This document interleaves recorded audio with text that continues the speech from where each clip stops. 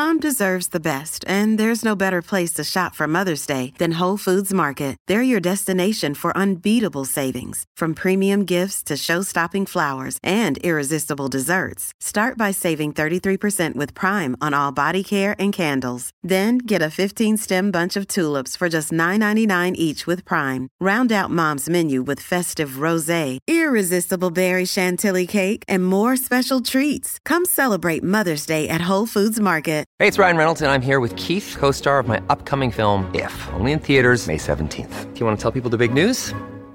All right, I'll do it. Sign up now and you'll get unlimited for $15 a month and 6 months of Paramount Plus Essential Plan on us. MintMobile.com/switch. Upfront payment of $45 equivalent to $15 per month. Unlimited over 40 gigabytes per month. Face lower speeds. Videos at 480p. Active Mint customers by 531.24 get 6 months of Paramount Plus Essential Plan. Auto renews after 6 months. Offer ends May 31st, 2024. Separate Paramount Plus registration required. Terms and conditions apply if rated PG. I tied so much of my self-worth, like how busy I was and how occupied I was, that it really affected the way I thought about like myself. So I ended up in rehab, and I was there for addiction to work.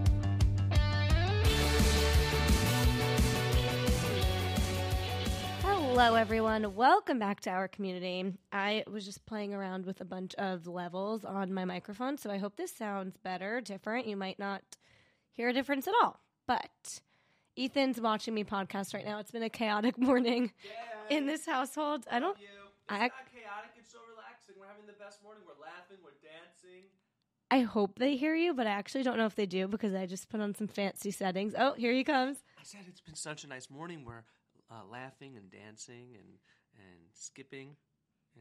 And I have therapy in 20 minutes, so you better get the fuck out of here. And I just got a work call that was really urgent and important, but now we're back to relaxing. No, I'm podcasting. Okay, get out of here. Ethan's usually like out the door by 7:30, on a run, at the gym, in some fitness situation, but he's under the weather too now, as is the entire city, it feels like. So, let's jump right in. If you... Ethan's my live audience. Okay, starting with what's in alignment this week. Honestly, pretty brief. I'm just getting my energy back a little bit. I'm still under the weather. Like, my nose is stuffy, all the things, which we'll talk about in Out of Alignment, but... I guess I'm just getting my energy back in terms of energy. Good one. In terms of fatigue, like that really got me down bad. Now it's just kind of... how it's hard to do anything else when your energy level isn't there. That'll be out of alignment. Everything else takes a back seat. Right. Ethan's putting my words together for me because I didn't finish my coffee yet. Basically... regardless of any of my symptoms when I'm sick, the worst thing that could possibly happen is the fatigue, because then it's hard to do absolutely anything, take care of myself, take care of the shit I have to do, any of it. So what's in alignment is I do feel like I'm getting at least like the energy back to get the shit done that I have to get done. But then out of alignment is I'm now like what feels like catching up on a month's worth of work, because every week I've been kind of doing like the bare minimum. Because I have been sick every single week. If you have not been keeping up with me, it's been like... keep up with Jen. Ethan says you should always keep up with me. Yeah. Trust me, it's worth it. I gotta get like a second mic for when you're around. Yeah. Ethan's also dying to come back on the podcast, so DM me if you want him back on. But essentially, I've just been feeling like I'm playing catch-up nonstop, and I have like a new level of respect for the version of myself when I am able...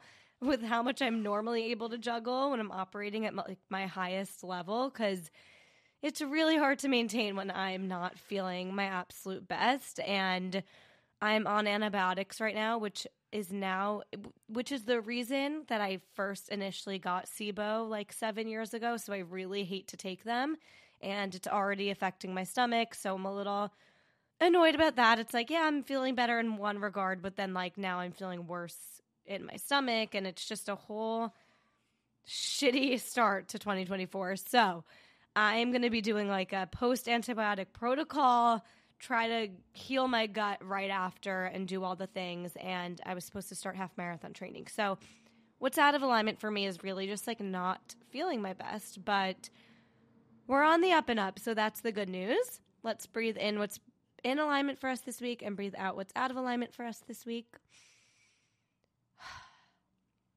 Okay, our guest this week is Nadya Okamoto. She is a fierce advocate for destigmatizing periods and mental health. You might have seen her products. She has co-founded August, which is a community working to reimagine periods.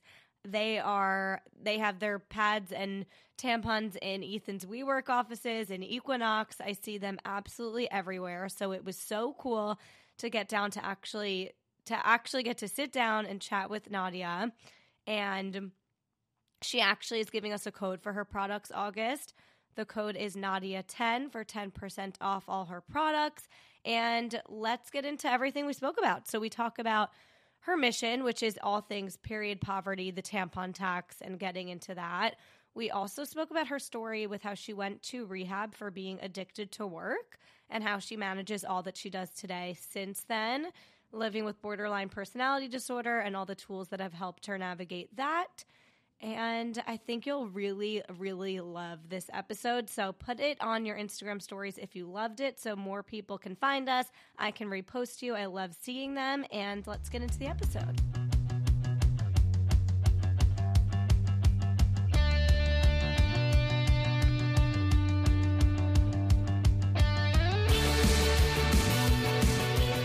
Nadia's here, still in her PJs. Don't let her fool you. And with her dog. She has made herself at home. I covered up my PJs with a sweatpants suit, though, so I feel like it's more professional. We're a little more presentable. Yeah. But they're like a silky matching Valentine's Day set that I got in the mail. Kind of want you to take the sweater. Because I was thinking, you know, if she's also cozy, then then I could just wear the PJs. I almost wore just the PJs and I was like, oh, it's like a suit. But then I was thinking it was raining outside, so. I kind of want you to, because also it's red, it's on brand. Wait, here, let me get in my PJs. Yeah, one second. we're period positive over here. I have to show you. It's actually hilarious. The way she's in braids, PJs with her dog, you've literally moved in. That's why when I say I was like, oh, I'm gonna come early. This will be great for your video. I'm like fully in my matching PJs. It's the Valentine's Day episode. Yes. Wait, I should totally save this for Mimi. Where are you going? Mimi's just gonna hang out. Oh my god! And your shoes are red too. Are you just constantly on brand, or it's like unintentional? No, the goal. I mean, I think it's unintentional now because I've built my wardrobe to be about my brand, kind of. So I actually have a fading tattoo of my logo. August is my company, because it was one of those 6-month tattoos. Got it. But it's been 2.5 years. So would you get a for real one? I think so. And August would be the. I think. Well, I'm not opposed to getting it. I feel like I do not have a tattoo that's like a period thing, but I'm not opposed to it. Right. Yeah. I feel like I'm obsessed. I don't have any tattoos, but I'm dying for a red one. And if anyone can pull it off, it's you. Yeah, honestly, overkill? like a little blood drop or something. That might be in my future. I love the Lil Wayne ones on your face. Imagine. I don't know about that, but we'll try. Can you imagine? Okay, well, Mimi's in studio. I want to start with just defining terms that I think everyone should know and that I literally didn't know about until I started consuming your content. And that should just show you alone the impact that you're making. But as a woman, I'm like, how did I not know this? It comes with an immense amount of privilege, obviously. So can you define, let's start with period poverty? Yeah.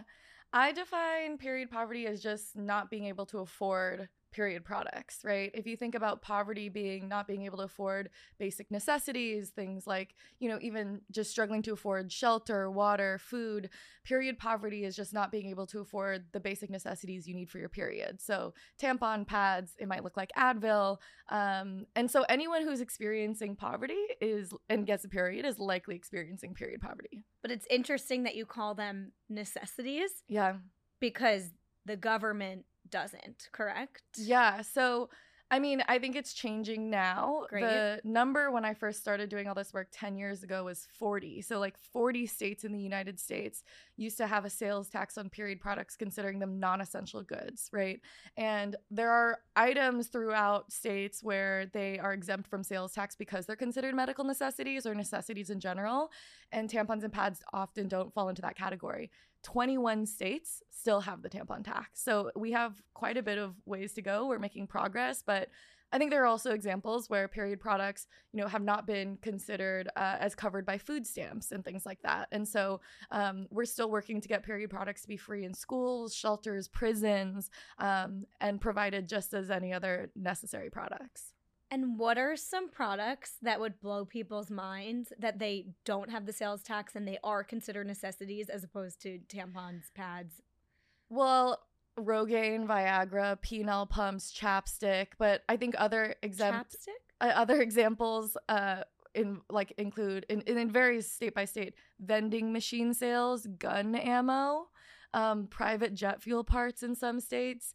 It's kind of crazy. There's a nonprofit called Period Law, and they have like a whole interactive map where you can go state by state and see like how much is a sales tax in the state and what are the odd things that aren't taxed, right?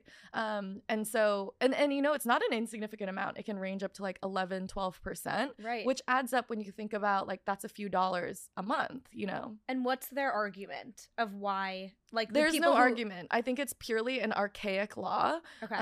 That being said, you can see it like in more recent arguments made in evaluating bills to take down the tampon tax or get period products to be free in prisons.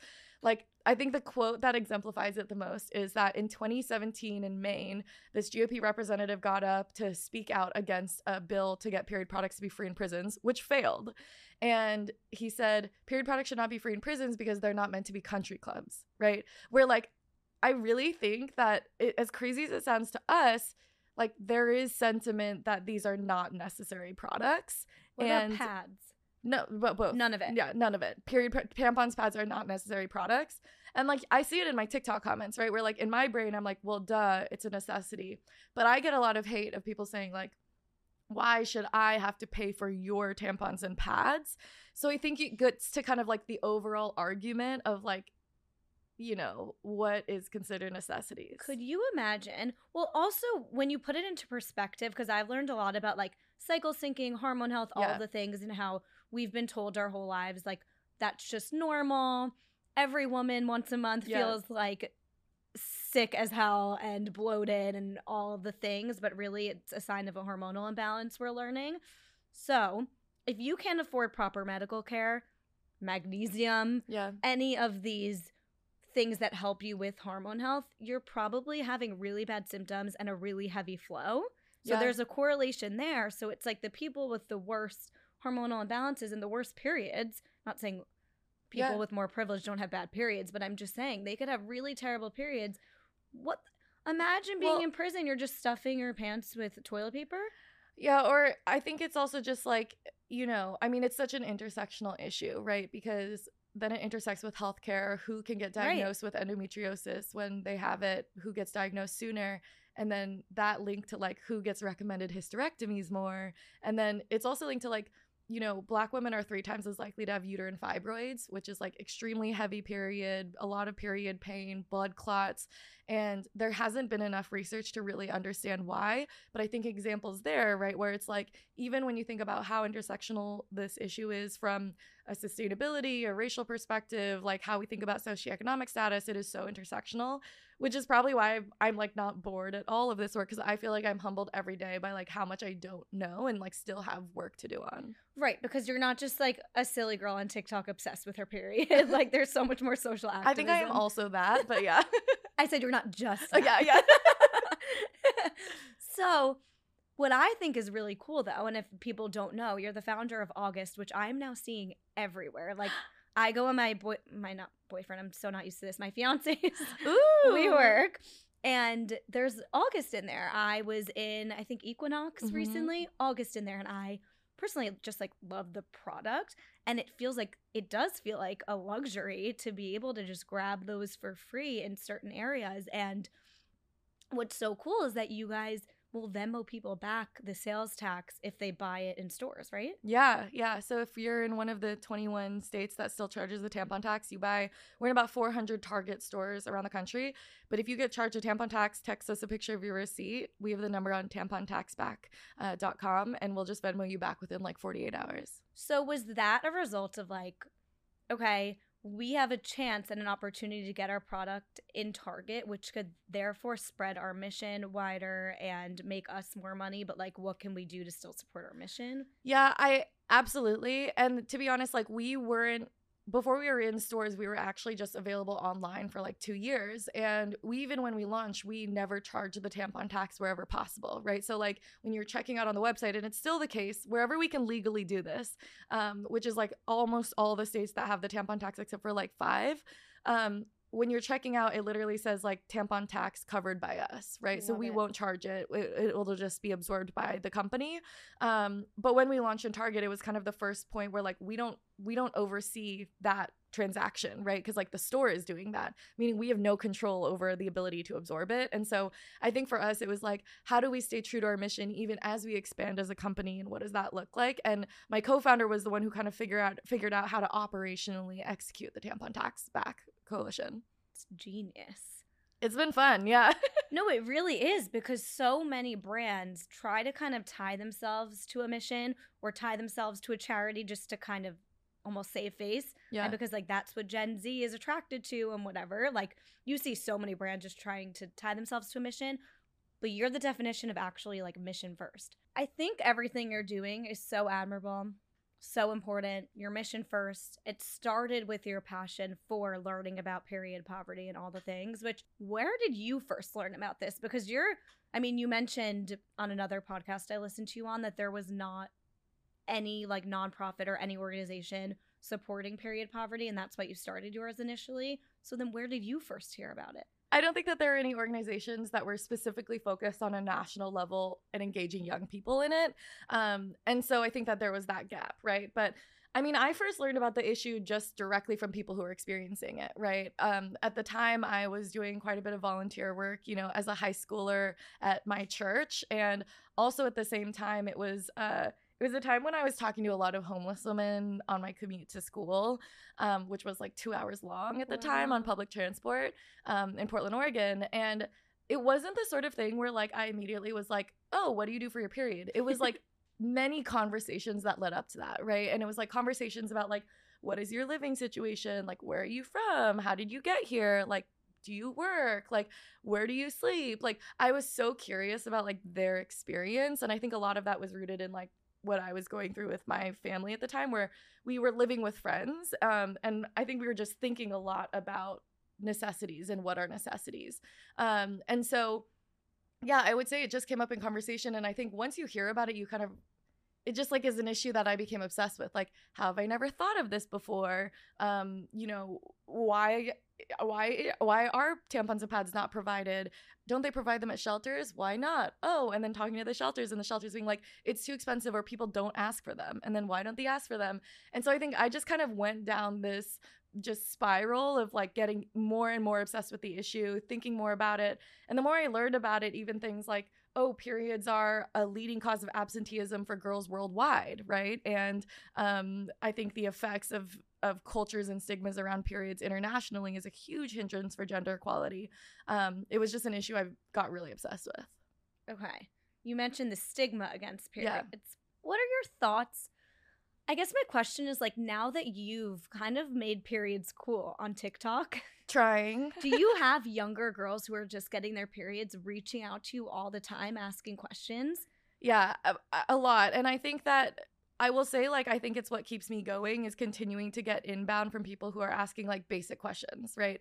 And some of those include like, what is the slimy worm coming out of me? And they're talking about vaginal discharge, right? Or, and they have no one to ask. They have no one to ask, right? Or, hey, I only bled for 2 days. Is that normal? And look, I'm not a doctor, but what I can do is work with doctors to like have medically accurate information. And I would say that the questions and inbounds that we get from commenters or followers is why education is such a big piece of August, right? Like, so even before we launched product, August had built out Ask August on our website, which is just like doctor verified answers to your basic questions. One of the most, probably like the 2 most common questions I see over and over again are, will I lose my virginity if I use a tampon? And what hole does the tampon go into?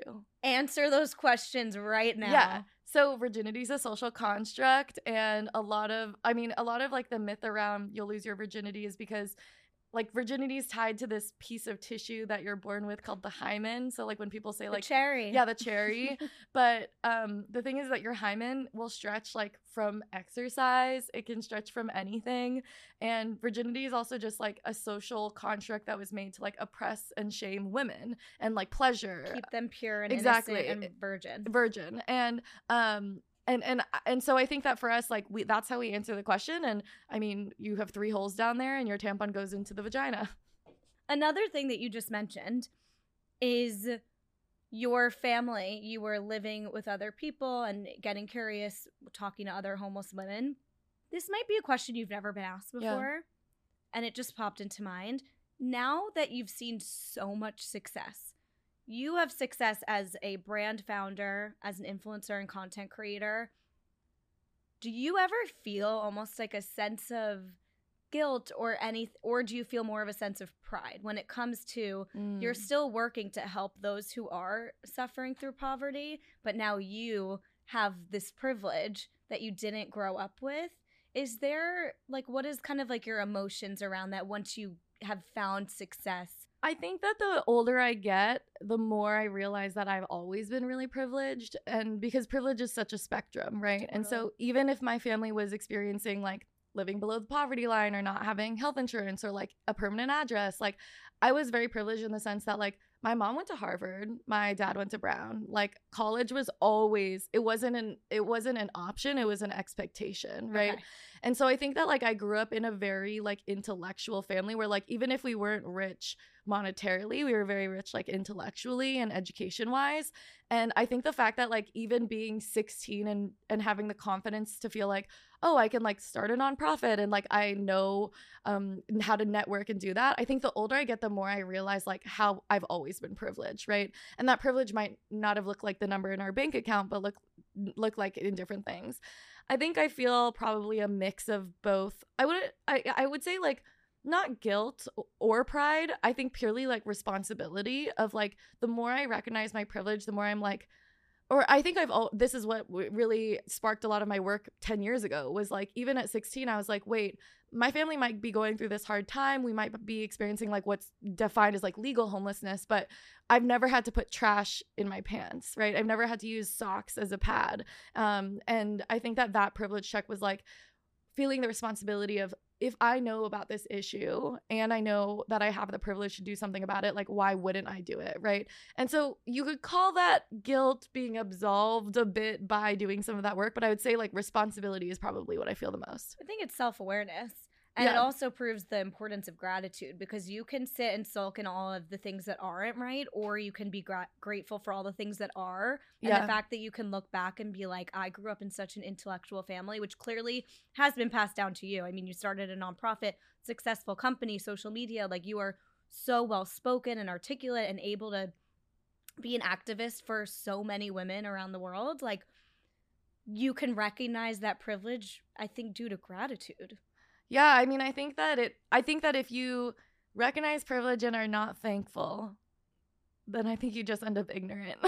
You know? Totally. So like it's possible to do that, but I don't think that's the goal for me for sure. Yeah. But what I find really also important about your story, I think your message and your mission and your company is so important, but I also feel like there's something untapped about you that I've heard you touch on a little bit.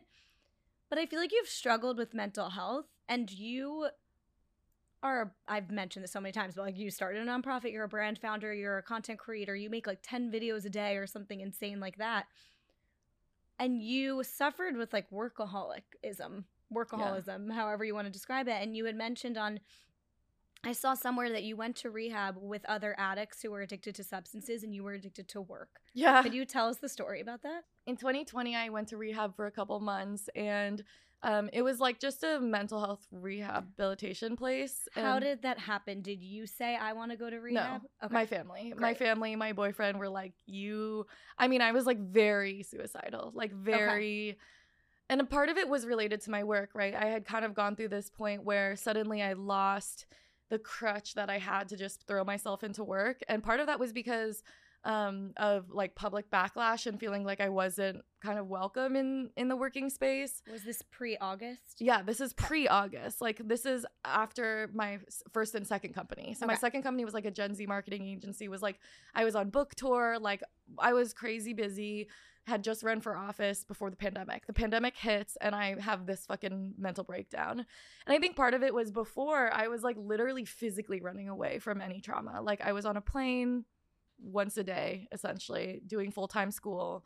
And then the pandemic happens and I was like, I don't know. I just felt like I felt like I didn't have as much to do, and I tied so much of my self-worth to like how busy I was and how occupied I was that it really affected the way I thought about like myself. So I ended up in rehab, and as part of why I was there and how you get like accepted in or like kind of evaluated was that you have to go through addiction treatment and the whole like 12 steps program. And I was doing it alongside people who were their addiction to work or to sex, to like harder drugs. And I was there for addiction to work. And it was actually really hard because I think that one of the, I don't even want to say, I don't know if it's privilege so much as like being a workaholic. Like I don't just mean like, oh, you know, work hard, play hard. I mean like I didn't poop for 2 weeks because I would be like, oh, I can get 3 emails out in the time it would take me to poo. Like I didn't sleep. I was like, just bring your computer to the toilet. No, but like it was just like the time. Like I would just like, it was irrational. Right. Obsessive And like did not feel like anything without it.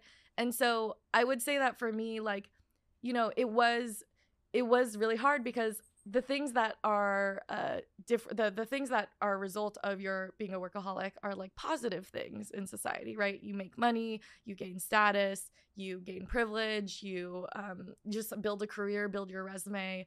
And I think the workaholic tendencies had led me to a lot of things in my life that I'm really thankful for. Getting into Harvard, having a full ride to Harvard. You know, I think these different elements that I got to because I was such a workaholic in part, you know. Get rewarded. Yeah. And so it was actually really hard. And I think a lot of my being aware of privilege probably comes from like going through that addiction treatment with people who were able to kind of call my BS and be like, you know, because it was hard. We would have to do like 6 hours of group therapy a day and they'd be like, big whoop, like you have a job, versus they're there because they've like lost a job, you know? And I think like feeling that, okay, I have these issues I need to work through and it's an immense privilege to be where I am, and like what do I do with that? I can imagine, because my sister is an addict and I've visited her rehab several times. I've been to AA meetings, so like I can imagine you almost feeling, I don't know that guilt's the right word, but just feeling like everyone's like, well, lucky you that like that's your issue kind of thing. There was like a lot of anger towards me at the beginning, and I would say that like, and I was also there at the height of the pandemic before the 2020 election as like the only progressive politically person there. Oh man. And so there was a lot of anger towards me at the beginning, and I think it's something that like we really worked through in group therapy. And I think it was something also that like I did a lot of work in individual therapy to be like, okay, you know, this is something that I need to work through, and recognizing the effects of being addicted to work. I'll take her.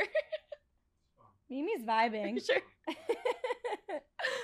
I would say an effect of rehab was like, first of all, I learned to sleep, which sounds like kind of crazy, but like I love sleeping, and I used to think sleep was a waste of time and I would avoid it. I would, you know, find substances and just random things to keep me awake.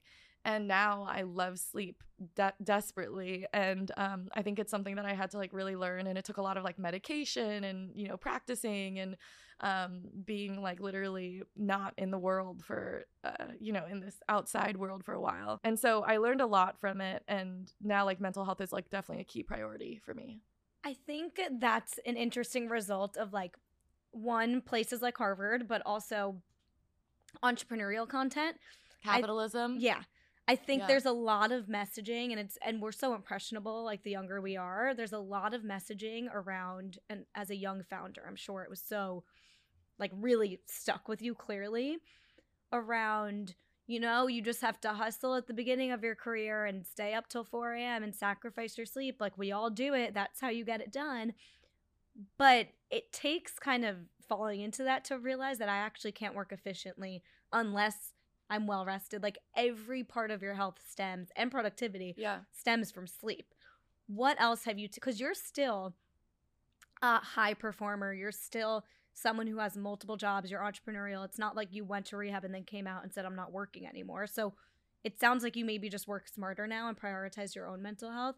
What else have you learned? And like, what else have you learned about managing your mental health? Yeah, I mean, I think that like, I think that a lot of it is when I was in rehab, I got diagnosed with like borderline personality disorder. And I would say that learning about BPD was really helpful because when I got the diagnosis, I was like really scared, really ashamed. And then I got the diagnosis and it was like, wait, this really gives me language to understand like what I've been feeling and what I've been going through. And thus it helps me have some more solutions to understand like what I can be doing better, right? And so I think that for me, coming out of it, it was thinking I can live, I can experience pleasure, I can experience work, I can experience success, but I need to be watchful and stay grounded in like my why. And I need to be good about saying no to opportunities. Like I say no to a lot of things because I feel like secure in not needing to say yes to everything. I used to feel like I needed to say yes to everything because otherwise I was going to like lose or I was going to lose out. On an exactly. It was like FOMO about everything. FOMO about social life, FOMO about just visibility opportunities. And I think I eventually got like a lot of criticism for that even in my professional life because I was taking up so much space without like much thoughtfulness. And now I really think like even before I say yes to a podcast, I'm like, why am I going? Am I the best person to do it? Why am I saying yes? Like, is it worth my time? Is it, I think just being really choosy about it. I mean, you could say like abundance mindset versus scarcity mindset. Yeah. I would say a lot of it too is just like really being aware of what I need and like what I enjoy, right? I don't enjoy clubbing and going out and getting drunk. Like I want to stay home and watch TV and hang out with my dog. And I don't need like a crazy, I don't need a crazy social life. I like really just need to like sleep 8 to 10 hours a night. And I'm like okay with that. And I think being comfortable with what I need and like what makes my cup full and what self-care looks like for me is like very central to like my own life and rituals. Totally. And I feel like you're very passion driven. So it's like, how do we lean into the passion because it fills us, but not overdo it where it depletes us? Yeah. I feel like that's kind of the balance.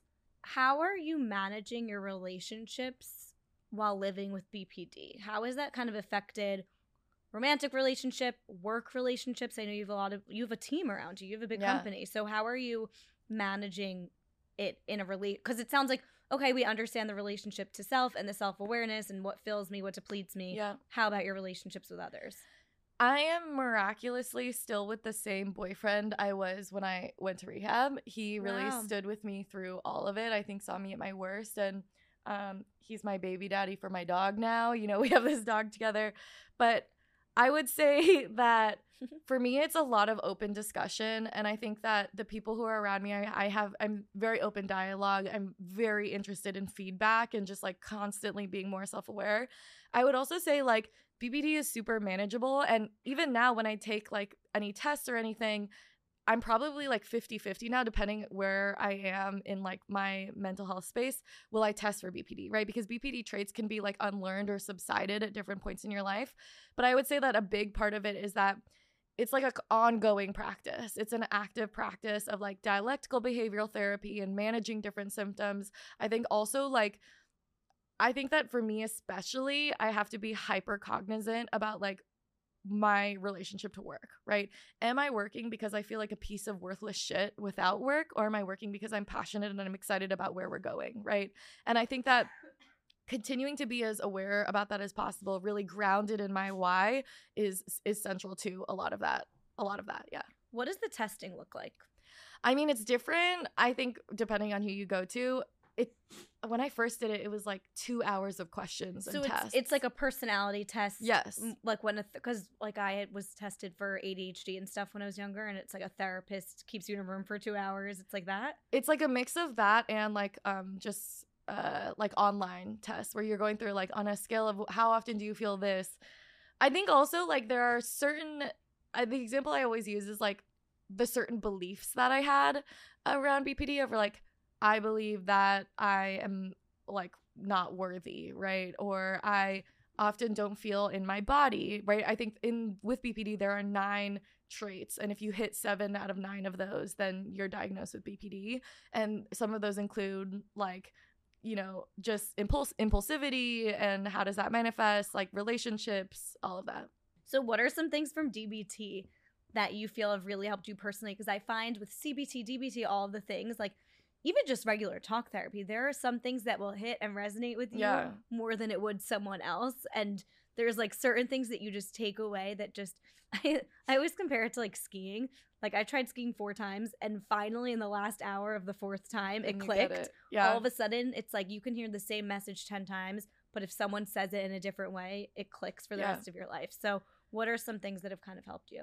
I think it's probably different for everybody. So like take what my experience is with a grain of salt. But I would say like I've tried so many of them. I was diagnosed with PTSD when I was like in high school, did a lot of CBT, the cognitive behavioral therapy, which like for people who don't know, the way I would describe it is like it's rewriting your narrative. So it's a bit of like desensitizing you to trauma, but then also like reframing how you remember it. And so I would say I've tried that. I've tried DBT. DBT is more like self-talk, right? So it's recognizing like I often will kind of bully myself about like how you're feeling is wrong. Or like I would say like sadness is a waste of time. Like just stop being sad. It's a waste of time. You're stupid for being sad and you're lazy for being sad. And I would like really bully myself with that versus DBT is kind of, it's all about like wise mind and taking a step back and being like, no, emotions are valid. Why am I feeling this way?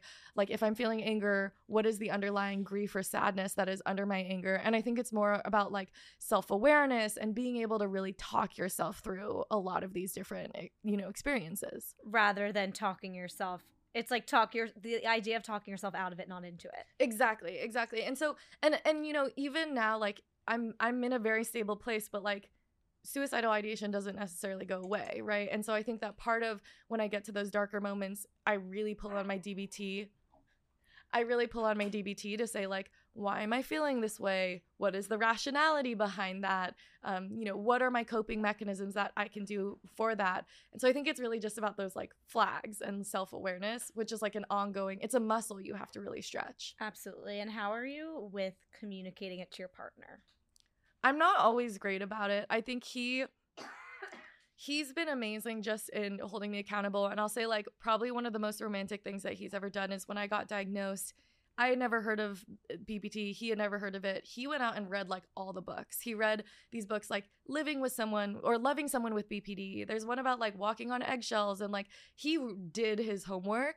And actually as part of your I mean, you probably know from your family experience, when you have someone who goes to rehab, part of the requirement is that there's like ongoing family therapy with who you're going to be discharged to. And I was actually discharged to him. So he did family therapy with me for quite a bit. I think that honestly, it's been an experience even in like the last few years, like it's now been 3.5 years, where we've also had to kind of balance like not having a codependent relationship, right? Because like we have gone through so much in our relationship. And I mean, he's also seen me through raising capital for the company, starting the company, launching the company.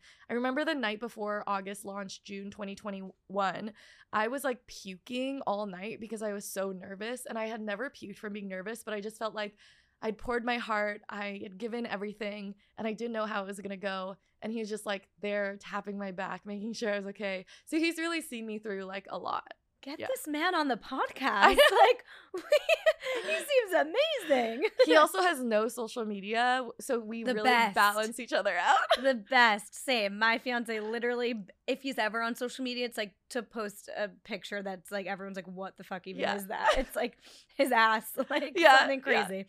Okay. First of all, thank you for sharing all that. Of course. I want to ask you a few more like TMI questions before we get into the ending segment. Your dog is the cutest thing in the entire world. This is when she starts being like, all right, we're ready. She's literally our clock. She's like, it's the end of the recording. Okay. 2 TMI questions I want to ask you. No such thing as TMI. True. We're breaking the stigma. What are your thoughts on period sex? I think period sex can be super helpful for people, period pain, all of that.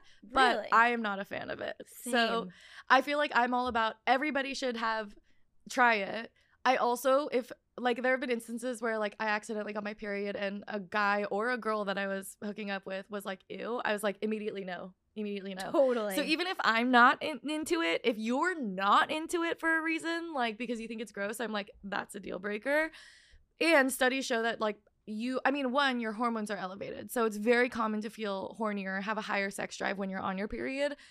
Studies have shown that it can be helpful to alleviate period cramps.